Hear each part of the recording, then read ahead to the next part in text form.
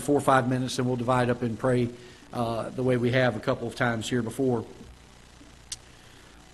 Paul says, therefore, seeing we have this ministry, as we have received mercy, we faint not, but have renounced the hidden things of dishonesty, not walking in craftiness, nor handling the word of God deceitfully, but by manifestation of the truth, commending ourselves to every man's conscience in the sight of God.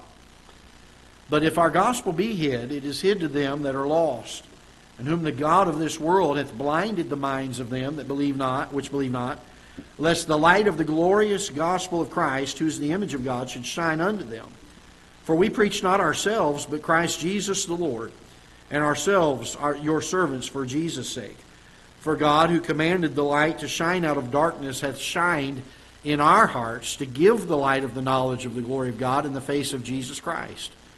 But we have this treasure in earthen vessels, that the excellency of the power may be of God and not of us. We are troubled on every side, yet not distressed.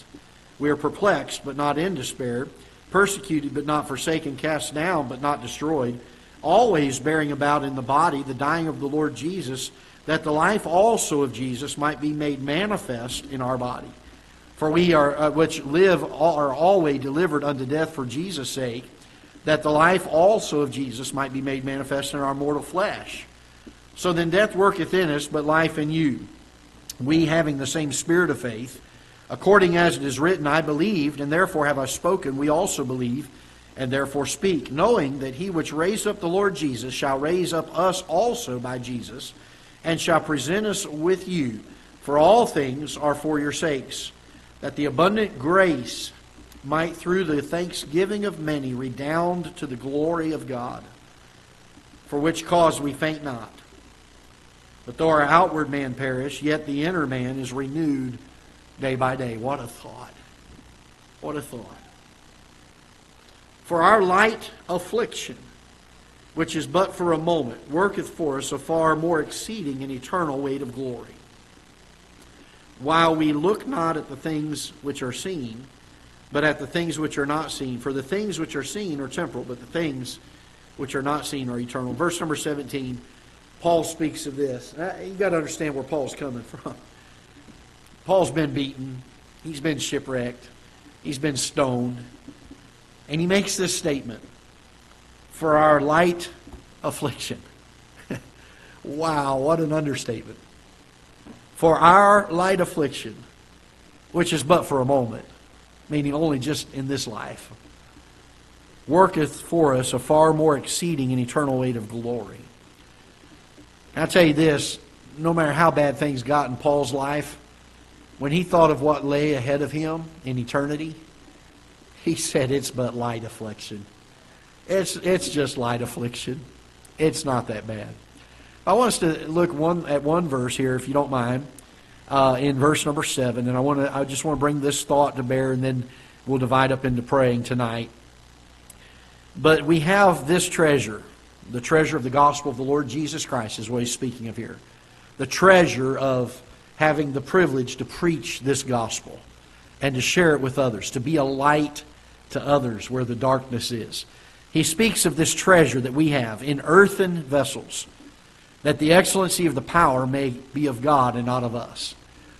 When I read this verse, I'm reminded of a preacher I heard one time that was preaching on Gideon and his men. And he said it was interesting to note that God had Gideon give each man a torch, and they were to light the torch. And they were to take a pitcher, and they were to put it over top, a pot that had been made and molded out of clay, an earthen vessel. And as long as that earthen vessel was still intact, the light was hidden. But he said when the earthen vessel was broken, the light poured forth. And I think of that statement every time I come to 2 Corinthians 4 and I read this. But we have this treasure in earthen vessels. When we were in Sunday school as kids, we used to sing, hide it under a bushel. No. I'm going to let it shine. Can I tell you this? We need some adults to start singing that song. We need some folks to say, I want God to break this earthen vessel. so that His light can shine through. Because we have a great treasure. The treasure of the glory of the gospel of Jesus Christ.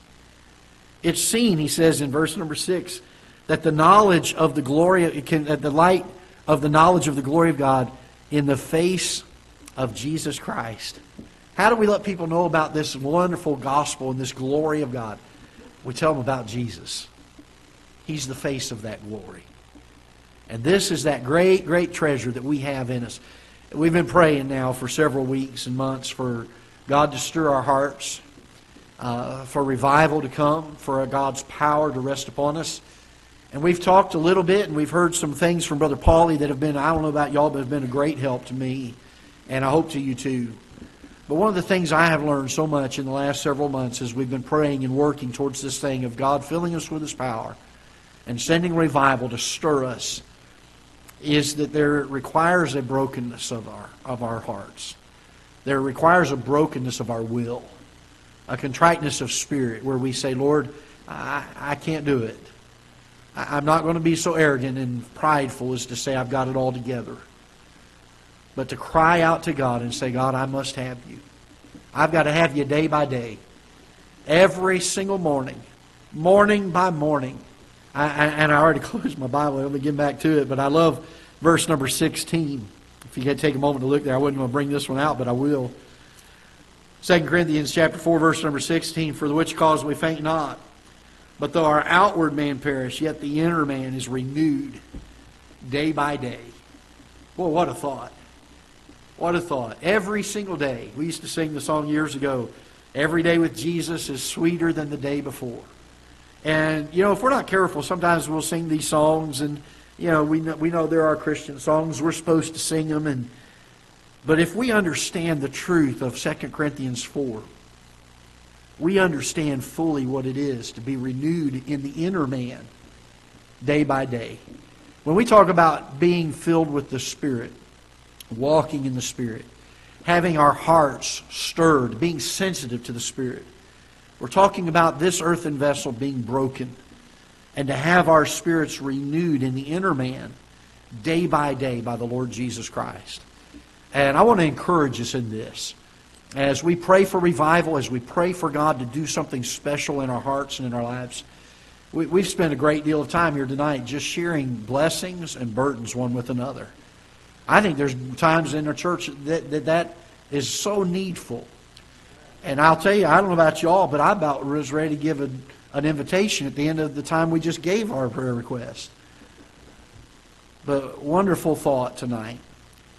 We have this treasure in earthen vessels. And God knows how to renew inside of us day by day. And that's what we ought to seek for. That's what we ought to hunger and thirst for. That's what we ought to get on our faces before God every morning when we get up and say, Lord, I've got to have You today. I can't get along without You. I need to be renewed again. I need to have that freshness in my heart and in my soul. And I'll tell you, it'll do a world of good. It'll help us to be like that Jeremiah chapter 17 fella. The one that was planted by the waters and spread it out its roots. It'll help us to not see when the heat cometh. But we'll look to God and we'll say, boy, what a great God we have. And we'll go through the day and we will see the opportunities that we need to see. We'll have the wonderful boldness that God gives us when He renews us in the inner man day by day. To be able to speak and to do the things that we ought to do to share the gospel. This hidden treasure that's inside of us. And we need to pray, Lord, break me. Break me. I'm an earthen vessel. Take my will and make it Yours. And I think God can do some great things. A couple of ladies that were prayer warriors came to D.L. Moody one day and said, the world has yet to see what a man wholly yielded to God can do.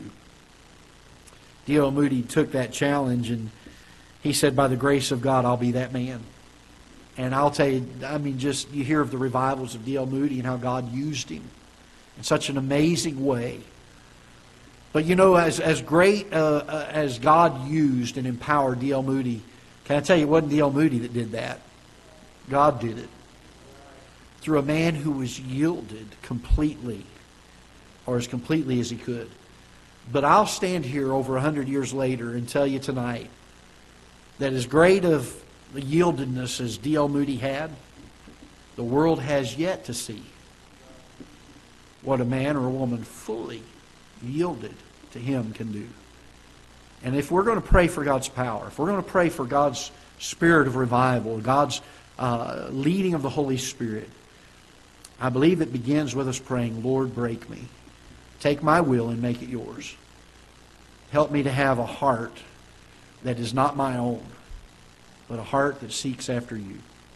And, the Bible talks about so often in the Old Testament how God was angry and God punished even the stiff-necked people. The people who had their own will, their own way.